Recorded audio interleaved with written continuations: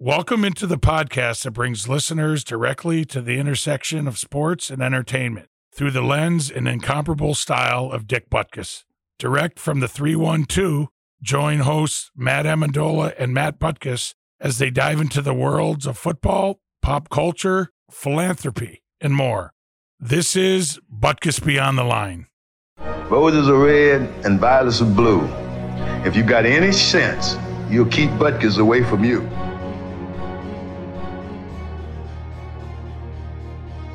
Welcome back to Butkus Beyond the Line. Today we are joined by Kris Haines, former wide receiver for the Washington Commanders, the Chicago Bears, and the Buffalo Bills. And he also played on the 1977 National Championship team with Notre Dame. But first, the huddle.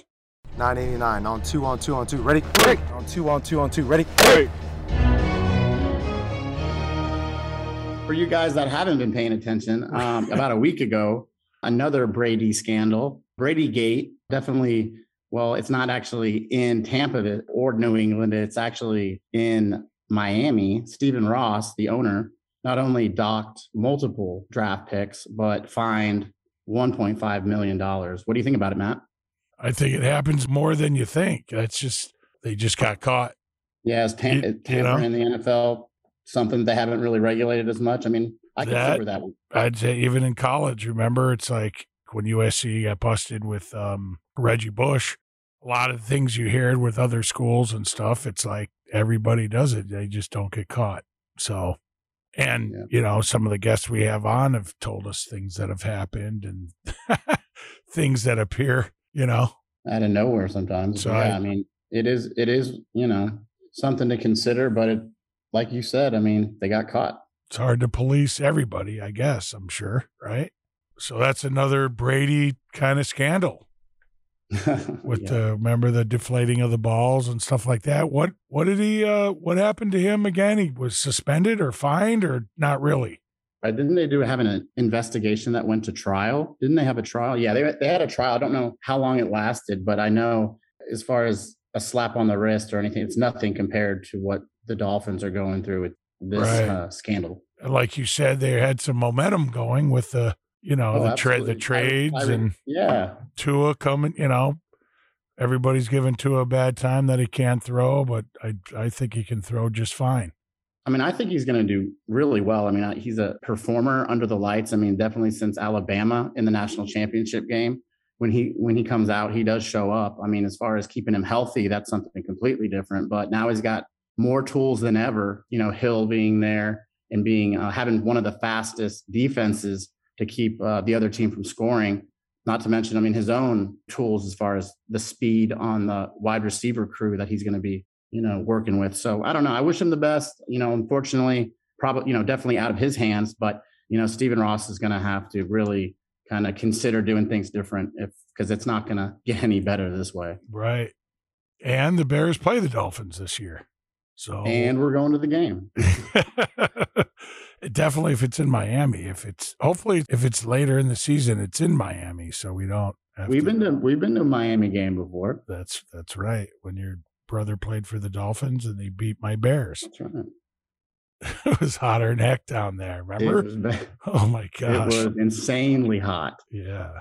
But yeah, I can't wait to go to Miami. I don't know. I'm encouraged to see what the team's going to do. You know, after my brother being on the squad, I mean, I actually became more of a Dolphins fan. They got a wild fan base that likes to definitely pregame and, you know, postgame after whether it be a winning W or an L for the Dolphins. Yeah. So I don't know. They have a lot of history too. They have a lot of history too with the, you know, the undefeated team and. Was that Mercury Morris, Larry Zonka. Remember the Killer Bees, all the Bo Camper and Baumhauer and Betters and So cool. Well, let's get to Kris. Kris Haines, our next guest on Butkus Beyond the Line.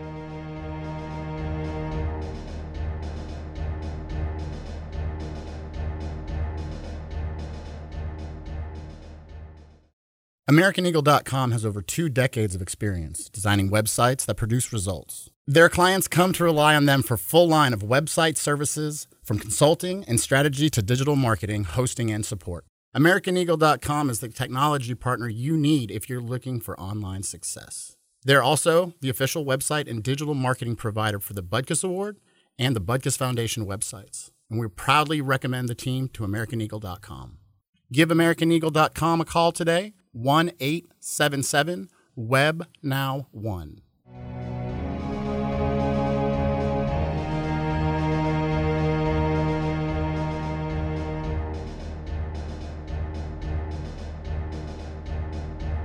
Welcome back. We are joined today by Kris Haines, a former wide receiver that played for the Washington Commanders, now the Commanders, the Chicago Bears, and the Buffalo Bills from 1979 to 1987. He also won a national championship playing for Notre Dame back in 1977. Kris Haines, welcome to the show. So, buddy, it's been a while. It's been a while since we got back from Italy. You got back from Italy. I got back from Italy. I heard it went pretty well out there. Well, yeah, we last Saturday won the Division III Italian Super Bowl. Who would have thought that me calling the plays that we could have won undefeated, but we did. Right. And what was the score? 45-38 in overtime, and ran a fade route in overtime, and then we got they had an incomplete pass and won it. So nice. 100 some degree heat, hot. I know. I was over there. You were there, Yeah. No, in the apartment there was no air conditioning, as you well know. So. I know you. Maybe start. I got a question for you. I know you're originally from Ohio. Correct. Tell us a little about your upbringing and how you got into football and coaching and things that you're doing. And well, my father was the coach. My coach, but he was a coach at Sydney High School. It's the only high school in town. It's a small town, but big enough to be in the top division, like with Moeller, Massillon. And anyway, so when I was a kid, my dad was the big coach in Ohio, and he was the coach of the year in Ohio. And so they were 30-0 over a 3-year span, and I think ranked third in the state. They didn't have playoffs back then like they do now. Oh, this was a 67. Yeah, 68, 69. I was going to say 50. Yeah. It wasn't 57. No, it was 68, okay. 69, 67, 19. So, yeah, I know. We feel like it. You feel like 5 it years was late. So, I wasn't very good at football. So, I kind of came out of a can in my senior year, but was really good in track and went to the nationals when I was like 12 years old in track. Got smoked in the finals, but I still made it to the finals. Right. But, so, I really thought I was going to be running track. And even my junior year, I wasn't that good. I started spottedly as a sophomore. No, I actually did start as a sophomore as a free safety when it was horrible. And junior year, I only had like 300 yards. But my senior year, I was running back and did pretty good and got first team All-State. And then I got recruited everywhere. Probably because of my speed, but, which wasn't world class. But on the football field, I was pretty fast. And I was scared to death half the time. So right. And then you went on to... I had Ohio State, Michigan, and Notre Dame as my three finals, and I chose Notre Dame. So why? Okay. Long story. I don't know.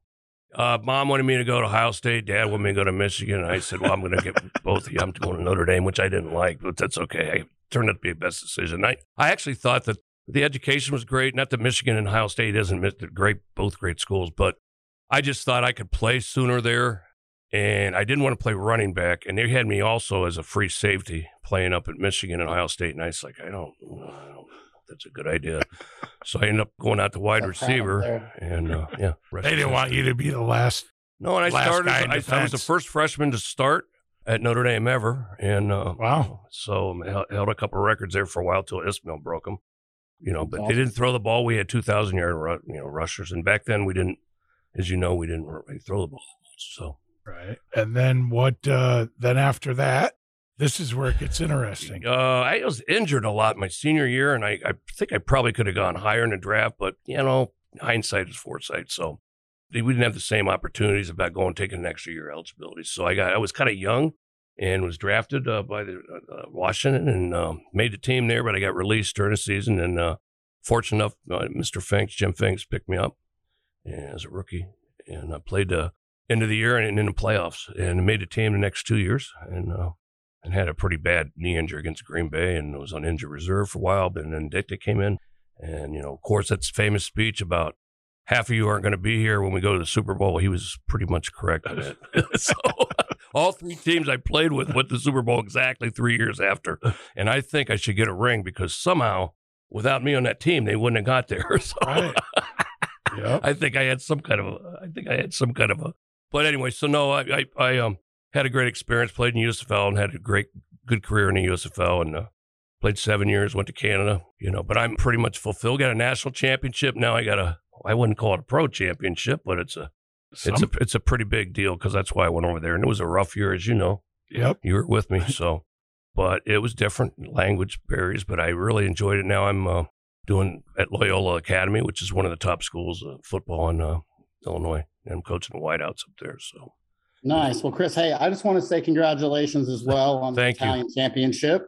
I actually ran across your name the other day. I was flipping channels on one of these Academy Award-winning movie stations only, and there was a movie called Headcrusher. Can you tell us a little about Headcrusher? Well, if Porky's 9 was ever released, and or if Hamburger 4. Yeah, or yes, and so Headcrusher would probably be a -3 on the rating, but I was good. Man. I was good because I enjoyed it. I got Matt sent me a scene of the movie, and I believe you were running headfirst into a wall. I was actually pretty good. I did that with only one take, and I did it for real. And they said, "Oh my God, no! Don't go!" Oh my. I said, "I'm fine." It looked wild. How long were you acting for? Well. I've done a couple of things. Day? I mean, I knew it was all over. 24 hours. I was in acting school. Lee Majors and Mark Harmon got me into a good school out in West Hollywood, and I was doing acting classes for a while, and I had a desire to maybe try it. And I knew I was in trouble when I had an audition for a part, what was it, with Arnold Schwarzenegger. Terminator? No, it was the one with the swords and everything. Oh, Conan. Yeah, Conan the Destroyer. Conan. And I had me in there, and then Wilt Chamberlain got the part, so I couldn't figure out what they were really looking for. I thought maybe that's about it.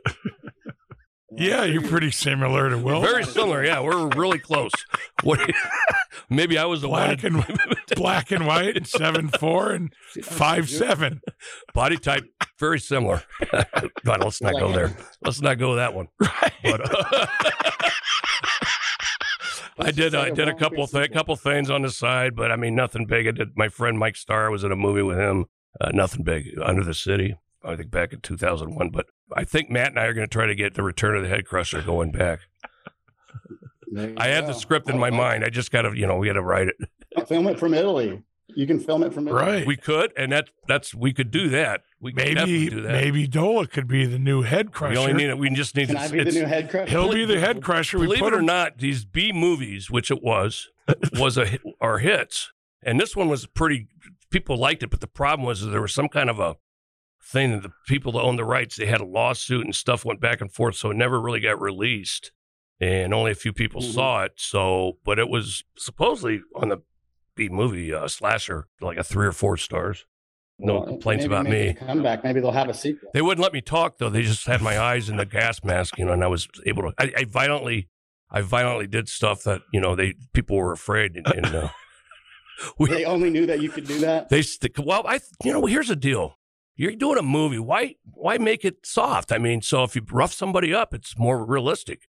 So people were kind of scared that I was roughing. I roughed a couple people up. It was actually out of being upset because I had to wait till the end of the scene because all the blood. But I mean, people were coming up and, can you take it easy on me? I mean, you're kind of rough. That reminds me of you're freaking people out. But they're going to be scared in the scene, and they're going to see that the film shows if you're scared or you're faking. Like my dad was in Necessary Roughness, right? With the guys and the actors, and he would be like, "Okay, guys," with like Randy White would be like, "Okay, let's really go on this take." Right. So they just light up the actors. Right. And the actors would get all pissed and like, "What are you doing?" And the NFL ex-NFL guys on defense were all laughing. A girl came up to me and said, I used to work on ER or what was it? And this is what their stuntmen did. And, you need to wear some body armor. I go, because I'm going to be hitting you. I said, I don't need it. I don't need it. She goes, okay, well, good luck for you. And then I just kind of abused her. Not too bad, but Not in that way, but she let her hit me a few times, and then there's ways they do things that are pretty interesting that you would never think, if you ever see some of the scenes. But anyway, so it was not something I would let the kids see. But I say let's not go there. Let's not talk about the acting career. So I know you've been around for a long time. We know, as far as your relationships throughout the league, I know you and Montana have a great relationship. I know you talked about his influence overseas in Italy too. How's your and Joe Montana's relationship now? It's his birthday. I haven't heard back from him after I sent him a happy birthday text. So we did he asked me to do a documentary with him. It's on Peacock. Last year it was released, I think. That was pretty cool. We went down, another teammate of mine, and we were on the first episode quite a bit. And I think, he's always taken care of me pretty much. He always gives me a lot of abuse, but that's him. He does it to everybody. And you guys were on that Guinness commercial, weren't you? Yeah. That was the same weekend as we did that. Were you able to drink Guinness all day? No, I didn't. But so he's But he did, or what? He's something else. He's hanging out with him. You know as well as I do, Matt. You go around with somebody that's got a little bit of a name, and it's kind of aggravating how people kind of come up and do things like, "Can you let us eat? I'll give you an autograph later, maybe," or "Can I finish my right whatever?" Or like you're talking to somebody comes up and sticks up. Never happens to me, but it's people I know like that, and he gets it bad. So. He's pretty well recognized, but in Italy they didn't recognize him. He was just kind of like walking the streets, and I think he liked that. Well, with you winning the championship, now people are going to be like in Italy. Believe it or not, there's some people. People are starting to come around saying, "Man, you know what? Nobody believed we could do it." And I fought with people saying, "You won't make it past the first round." I said, "Okay, well, we'll see." And I actually believed a little bit of it myself, but these guys, came through. I mean, you can't. You can't win ball games. Really, this is players that do it. It's just if they follow your lead. And sure. I mean, they're on the field, and if you don't have the players, you're not going to win, no matter how good a coach you are. I don't think. Being from Dallas, I said from Dallas, but I live in Dallas. I often go by the Cotton Bowl. So being the Cotton Bowl Hall of Famer that you are, when's the next time you come visit me in Dallas? I would love to come anytime. I've kind of gone to a lot of games down there, so I want to take a couple of years off, but I'm coming down soon. I'm retired now, so I can do pretty much what I want to do. And I might come down this. Maybe I'll come down this Cotton Bowl. But I got to bring my wife. I got to bring my wife this time because might be USC Notre Dame. Oh, I don't know about that. Or Baylor. I don't know. Let's see. Yeah, buddy. Maybe Baylor. Hey, we're making. By the way, Matt, I told you, Art Briles won the championship in Division I. I read that. In Florence, and so I asked. But we had talked about. I know we spent some time earlier in the year before you went to Italy, while I was in Chicago, and we had talked about Briles being there. Yeah, it's pretty crazy that he got to kind of experience the same thing you did, winning a championship out there. It's wild. It really is, and we played on his field. It was pretty cool. The biggest experience was remember the Olympics back when the Soviets used to win all the gold medals and they would play the national anthem. So they start playing an Italian national anthem and everybody's singing and it sounds just like the old Soviet Union national anthem. It was cool, but I mean, I was really? Oh yeah, it was wild. It was like check that out. Well, they didn't play the American, obviously, but yeah, if it's on YouTube, you can see it. And they're getting pretty much into it, and everybody's singing, and it's pretty cool. That national anthem, I had no idea what they were saying, but sure. But yeah, it's. Are you excited to see a reemergence in the USFL? I am, and I know you played for him out there for a little while. We went down to see Brock Olivo, and they had a good season. They got to the finals, Philadelphia, and I was happy for him. He reached out to me. I reached out to him recently, nice. And. Brock was one of the great coaches in USFL and also with the Bears and Chiefs with Andy Reid and Matt Nagy with the Bears. And I don't know what's going to happen there, but I'm hoping it will come back because I think Dallas got the top player, one of the top players from USFL as a return man maybe. But I think the USFL, I'm not going to mention why it went down, but it went into the owners going against each other and spending too much money. And really? But there were some great players in the USFL that obviously went on to the NFL and went to the Hall of Fame. You know, they got the NFL players that went to the USFL, kind of were at the end of their career, I think. But, you know, you got Steve Young, you got Gary Zimmerman, you can go on and on. Jim Kelly. Didn't you play with Steve Young? Yeah, I was with Steve for a year and a half. And must say he got a lot better when he went to San Francisco, and I attribute that probably to Bill Walsh. But, you know, we had Sid Gelman, and Sid Gelman's great. You know, he just liked to run the ball. And you got to play with Steve Young and Joe Montana. That's and Joe Theismann also. And Joe kind of was my big brother when I was with Washington. So I really liked Joe. Joe was a good quarterback. He was a great athlete. Really great athlete. Yep. Up until that fateful moment. Yeah, we won't. That leg injury. Whew, God, that was bad. Why do they show that stuff? I don't know. God. Tell us about your experience in the XFL. That's how I met Matt. You guys maybe don't know that, but that's how I met Matt and his father. I interviewed with his father. I was scared to death. I remember, and my wife. Were you in Chicago? Yeah, and I remember my wife. I went out with her one time, and we didn't really get along that well. So she called me up, and I had an interview with Dick for a position assistant coach, and I was nervous as heck. I mean, really nervous. And I was just on my way out the door, and I cut her off. She goes, "Would you like to go out sometime?" And she was kind of like one of those, MM. Didn't sound excited, but I was like so nervous. I can't talk right now. I got to go. I hung up. So we ended up hooking up like a few months later, and then I think I was there. Yeah, but Matt was with me. He probably had something to do with us staying together. I don't know why. What was it like coaching with Matt? It was great. Well, I'll tell you what, we don't get credit. And I even told John Holacek this, that we were so good that we could only have to look at film for 10 minutes on people, and then we'd head out to get something to eat. Maybe we won't. And we went down to Notre Dame because we had them, and we had, 3 or 4 guys we liked, and we just looked at it and said, I like him. He's okay. He's good. So we were watching a Texas game, and we had an end zone shot, and I didn't really know how to use a projector so well because we were used to those old projectors, reel to reel. But anyway, one of our guys, Deke Cooper, another guy, Kevin McDougal, and we had like 3 or 4 guys, and they didn't like him. I mean, the player personnel director didn't like him. And they got rid of Deke, and he ended up playing how many years in the NFL? Yeah. Like 8 years. And then Kevin McDougal, we were 0-5, and Tim Lester was our quarterback. And they replaced him with Kevin McDougal, and we went to the playoffs. So, yeah, so we had some guys. We were that was right another win. Didn't you guys win it? Yeah, no, we got beat by L.A. team, with Tommy Maddox. But that's another guy that went. But we had, I learned a lot. Matt and I had some fun. We just had a blast, and so we got to be good friends. And sure, he come over to my karate did you guys studio. Recruit together? Were you guys doing recruiting? Or that's what we did. Yeah, we went and recruit. We went to Northwestern Illinois. Yep, we went up there, and we didn't. Like I said, we were so good. I thought that we didn't stay that long.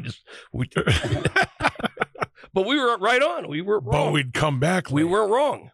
But they were always saying, "You guys didn't put enough work into it. They're not good." And yet they would be good. So Casey Daly, remember? Yep. Jamie Baisley. Jamie Baisley. Yep. We didn't. Yeah, we had the eye test, and we figured out the rest. Those are good times. I mean, I think. Was that the first time you coached anything like? Yeah, that's the first time I was a coach. Yeah, it was the first time I was coaching. I was at Niles West for 7 years. And how you liking Loyola Academy? I know it's different because there's under 20 kids. I don't know how I'm going to remember all their names, but we got some kids. We got Dave Wanstead's grandson on our squad. And, oh, wow. Yeah. Father Hesberg's nephew. From Notre Dame. Yeah. So what's your schedule looking like with them this year? Who you guys play? First game is St. X, Cincinnati St. Xavier. It's been national TV for the varsity. I'm coaching freshman receivers. Nice. We play St. Xavier, and then we got all the Marist, all the tough teams. No break.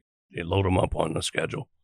Marist, St. Rita's, Mount Carmel, Lawrence, Brother Rice. Oh, maybe your Italian championship touch will rub off a little bit. The biggest problem, and Matt, you probably know this, both Matts know this. You do a new offense or defense, especially when a new coach comes in, or you transfer to, it's the terminology that kills it. Yep. It's not the formations or the actual defense. It's what they're, all the little, it's things like everybody has to change stuff. Why, I don't know. But, so you have to relearn everything. It's like a new language a little bit. And that's what that's kind of what I'm going through. And the offense is a little different. The formations aren't, but I mean, I'm just, you guys spreading it out? Yeah, but they run. Yeah. They run a lot. They do a lot of read zones and RPOs, and whatnot, which I'm kind of okay of a fan of, but not the biggest fan. I'm just kind of old school. I like to take them deep on the first play. There you go. What do you think about the Bears situation this year coming up? Do you think with Justin Fields and the new coaching change? At being away for 6 months, I didn't know half of the things that were going on until Matt came over, or I just, I don't get on the media, and over there it's a big time change. So I just, I didn't know how many people they got rid of.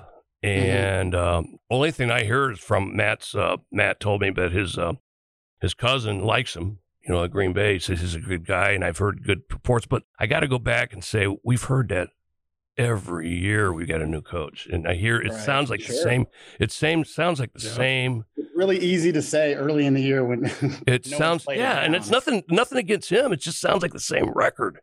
We're going to motivate our guy, and it's like they're being very vague, and it's just I've heard it before. So I don't know, it's all I got to say is that I'm just not. How much can you change from last year? You're terrible. And I mean, I'm not going to be critical of them because I love them, but I mean, we'll just wait and see. But from what I've seen, I hate to go on a limb. I hate to go out on a record and say they're in trouble, but I think they're in trouble. ESPN was predicting 4 wins in an article I read last week. So over and under 5. I think 4 is accurate, but I shouldn't say that. I mean, I hate to say that, but I mean, well, we'll let Obradovich. He'll take the. Well, look, I mean, I love it. He gets going. It's the best. You didn't get any receivers. Michael Robinson's gone. You got Mooney. He's going to be your number 1, but then you get a couple other guys, but they're really not. I mean, the guy from Tennessee is like, you never know. It could be who knows. Yeah. There's been, for years past, how that goes. And they picked up a local tackle from Sandberg. And then Tevin Jenkins now is out. He's whatever he's on, the PUP list, whatever that means. And so I don't, if you can't block, you can't throw. Right. If you can't block, you can't run. So I don't care who you think about David Montgomery, which I think is a fabulous running back. If you can't, and so right now, as you know, guys, offensive linemen are probably the smartest guys in football. That's what I thought in the past. But they have to communicate better than anybody else. And the defensive coordinators are the smartest coaches, I think, in football. So they will find ways to attack you and attack things with schemes. And if you don't know what your line is right now, well, how many weeks is it? 6? 5?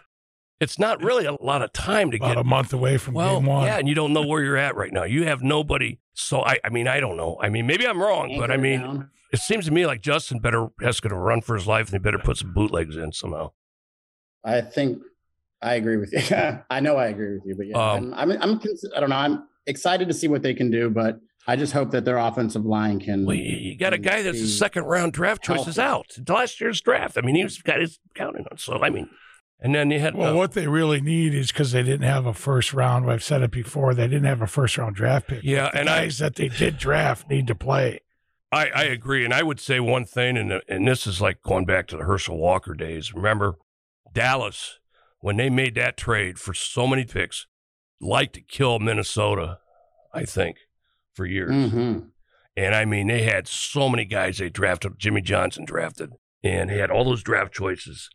And they gave away everything, and they had nothing for a few years, so they were down. And so, we got Khalil Mack, great player, but look what happened. I mean, I just don't think if I was a general manager, I would go that route. I'd try to build the draft. How are they going to find the winning formula, Kris? How are they going to find the winning formula? They're going to have to build it from the draft and get lucky with some free agents here and there. Because there's guys out there that make it, as well as I do, that are 4th, 5th, 6th rounders. I'll tell you one thing. I will say this. Jim Finks, if you look back at the success of the Bears, you look at his draft choices, all of them made it, pretty much. There was maybe one, Brad Shear, Brad Shear. But you got, my year was Hampton and Al Harris, and then you had Ricky Watts. He was okay, but then the second round was, who's the second rounder? I can't remember now. You had Singletary the next year, Van Horn. You got Bortz. You got all those guys. Hilge was a free agent. Marjoram, Willie Gault. All those guys made it, and McMahon was a first rounder. Every single one of his draft choices made it. Suey, you got to draft strong. Yeah, and then he had guys in the later rounds that made it, like Kurt Becker that filled in, and then they got Thayer was a 4th rounder. I mean, and then Leslie Frazier was a free agent when I was there. So you gotta make it on some free agents and some lower round draft choices.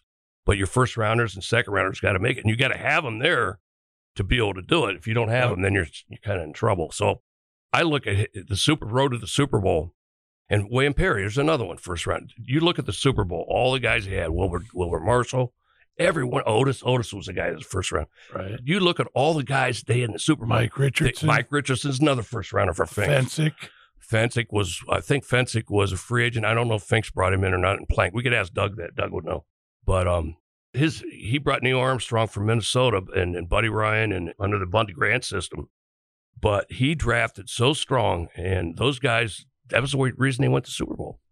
And after that, if you look back, they didn't really do that. They didn't follow that blueprint, and Mr. Finks went to Saints, and I don't know if he had any, but then the Cubs, I don't know. Well, you have a little history with the Bears executives, yeah, Notre Dame, and I mean, should those guys be picking the team? You mean Ted Phillips?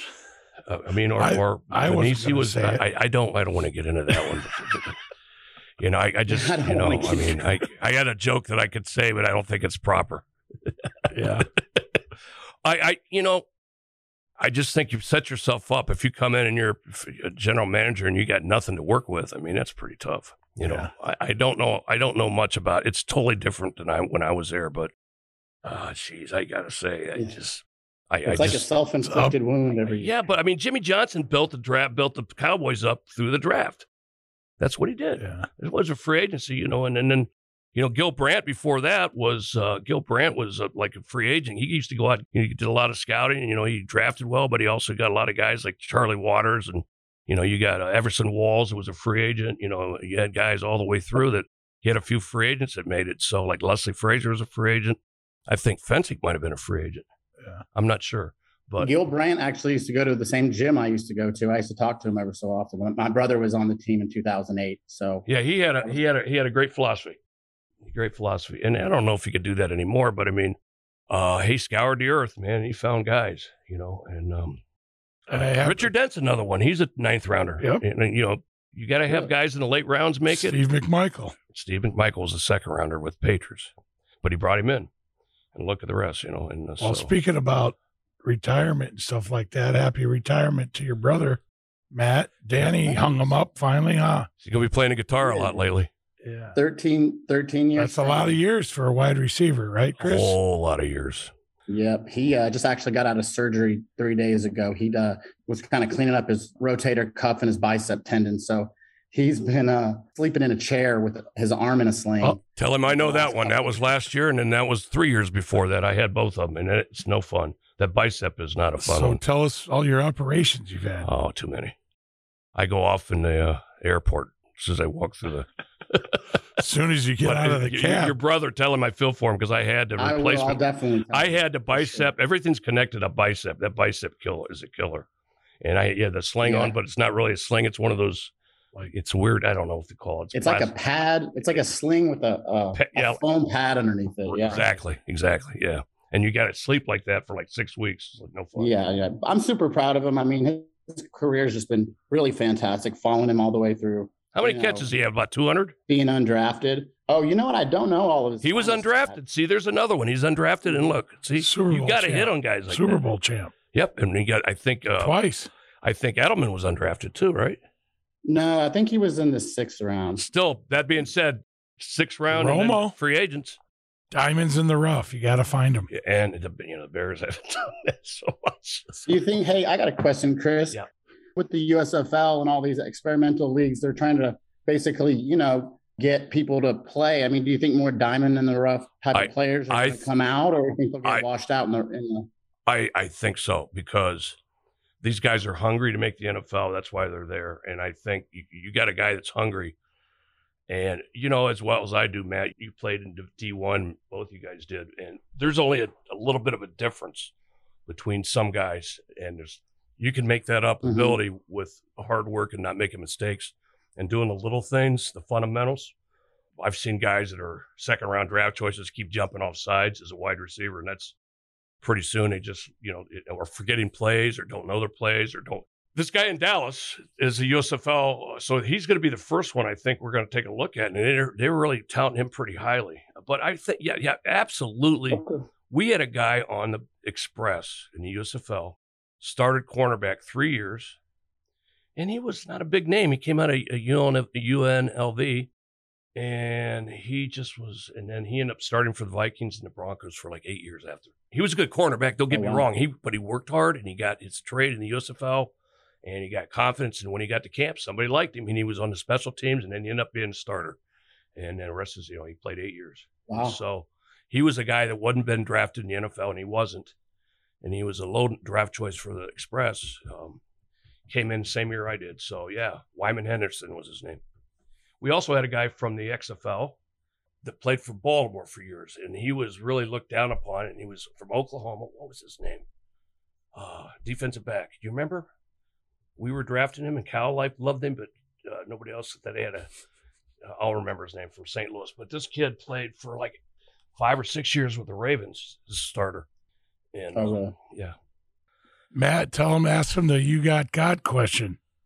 Hey, Kris, we got a segment called You Got. What player did you play against who gave you the most trouble? Who was the hardest person that you had to go against that you didn't look forward to seeing in that game? Who gave me the most problems, as far as... like hit in you the hardest. Locker room.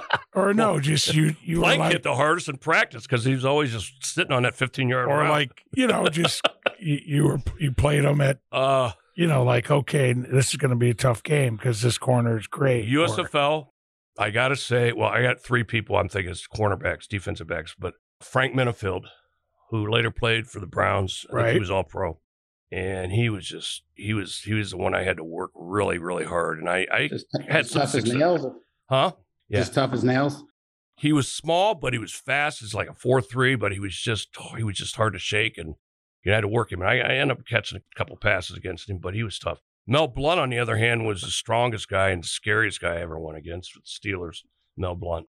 Oh, wow. And he was gigantic. And, back then they played cover too. And originally, we used to be in a 2-point stance, was as a wide receiver, and as an X, it was just ridiculous. I remember seeing NFL films about that. Yeah, that's why we had to come up off the from that stance, from a 3-point stance up to the stand up, because they were just jamming. As soon as we come off the ball, they just hit your shoulder pads. But Mel Blount was another one, and I have to say, when I broke in with the Redskins, Lamar Parrish, and we had 3 All-Pro defensive backs in that, so I learned quickly. I had no choice to learn quickly how to get open. Lamar Parrish, Joe Lavender, and Kenny Houston. And then the other guy was Mark Murphy, I think, who's the president of the Packers now. So those are 4 pretty good defensive backs going against him every day in practice. Yeah. So I would say him. What about in college? Nobody.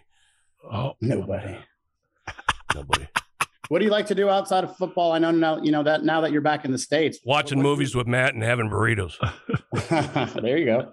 Quick, huh? What's your favorite movie? I have 20,000 of them. Headcrusher? No. We have a lot of them. I would say one of them is one of our all-time favorite. We like them all, but obviously one flew over the cuckoo's nest. Yeah, But I would say, I played with a lot of Hall of Fame guys. I played with a lot of good guys, and I actually say that my blocking ability helped me play more and stay with teams, because the teams I played with were running teams primarily. First was the Riggins with the Redskins. Mm-hmm. And believe it or not, we only carried 3 receivers there, which was my demise, I think, eventually. Wow. Yeah, they only had 3 receivers, no practice squad or anything. And so, were you close with Riggins at all? No, those are the old over the hill gang guys, and we only had 5 draft choices and free agents because of all the trades that George Allen made. So a lot of the guys, like Mike Curtis, was on the team. A lot of older guys, and they got rid of a lot of guys, but they kept a lot of guys. I came in when the end of the old over the hill gang guys. I see. The old cowboy games they used to play against. Jack Pardee was the coach, and but he would hold out every training camp. Speaking of holding out, what's going to happen with Roquan this year? Is he going to? I don't know. I just heard something about holding in. When I heard that, I was like, what does that mean? And he was like, he would be at practice, but now I guess it's on the PUP. I have no idea. Is that a way of doing a contract, getting a contract done, not getting? I don't understand. From what I understand, I mean, they're not on bad terms, but at the same time, they're just trying to work that contract out before the season starts. Yeah. I don't know. I mean, it's a different game. I'm 65, so I mean, it's been 40 years since I was since I left the league, and it's totally different now. Totally different. I just thought of another. I just thought of the best Doug Plank story. Yeah. Well, we'll get you on with him. We're going to wrap this up, and wanted to thank you for. I'm so glad to see you, Matt. I know we talked a few times on it. Good to see you, Kris. Good to see you. I'm ready. I'm looking forward to hang out soon. I'll try and be in Chicago next month. We got to put you on the list for Ricky also. Yep. We got to add you to the list. So if you get a chance to forward your email to me, or text. I got your phone, so I can just put you on the phone text. Yeah, I'll text you it. Yep, got it. All righty. Thanks, Kris. Thank you, buddy. Love you. All righty. That was great having Kris on. We've been through a lot together. We've been friends for several years now, and we've actually coached together and even spent some time in Italy together. Most importantly, yesterday, him and I went to visit Steve McMichael, who isn't doing really well right now. And Kris played with him, and I remember I was the ball boy with him for the Super Bowl win, and he was quite a character. But now he's has a fatal disease, and we're going to try to help him out. By that, I mean their family's having a Mongo Mash Bash. It's Sunday, August 14th, 2 to 6 p.m. The venue is 115 Bourbon Street. The address is 3359 West 115th Street, Marionette Park, Illinois. The admission is $40 and includes beer and food. And there's going to be several ex-Bears there. I think actually Dan Hampton and their band is going to play. And it's just a fundraiser to help some of the costs going on with Steve right now, and just to help out his family. So let's step up, and I'll see you guys there. Thank you, Kris Haines, for joining the show today, and thank you to my co-host, Matt Amendola. Follow us on our social channels listed in the show description and thebutkusaward.com for updates on this podcast. If you're interested in purchasing number 51 merchandise, please go to dickbutkus.com. Be sure to follow this podcast on your favorite podcast platform so you never miss an episode. This podcast is brought to you by AmericanEagle.com Studios. I am your host, Matt Butkus, and we'll catch you on the next one.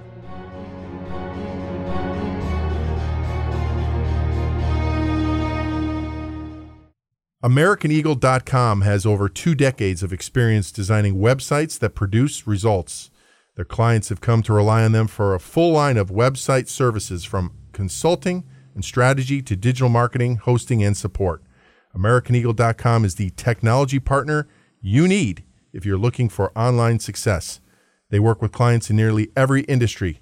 They're also the official website and digital marketing provider for the Butkus Award and Butkus Foundation websites, and we proudly recommend the team at AmericanEagle.com. Give AmericanEagle.com a call today, 1-877-WEB-NOW-1. That's AmericanEagle.com, 1-877-WEB-NOW-1.